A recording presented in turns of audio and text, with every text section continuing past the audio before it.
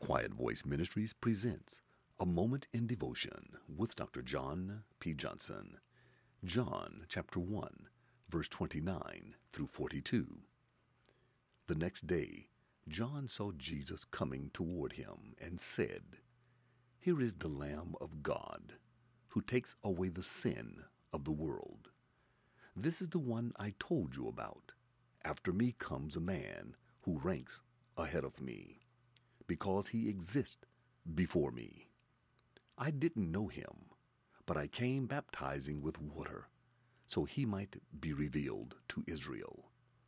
And John testified, "I saw the Spirit descending from heaven like a dove, and he rested on him.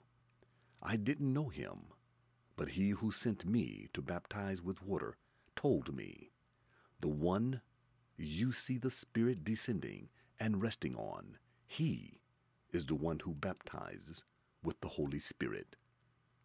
I have seen and testified that this is the Son of God." The next day, John was standing with two of his disciples.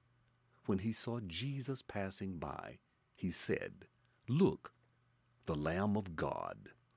The two disciples heard him say this and followed Jesus. When Jesus turned and noticed them following him, he asked, "What are you looking for?" They said to him, "Rabbi," which means teacher. "Where are you staying?" "Come, and you'll see," he replied. So they went, and they saw where he was staying, and they stayed with him that day. It was about 4 in the afternoon. Andrew, Simon Peter's brother, was one of the two who heard John and followed him.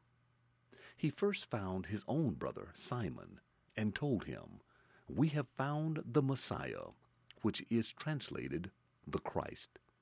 And he brought Simon to Jesus. When Jesus saw him, he said, "You are Simon, son of John. You will be called Cephas," which is translated Peter. You have been listening to A Moment in Devotion with Dr. John P. Johnson.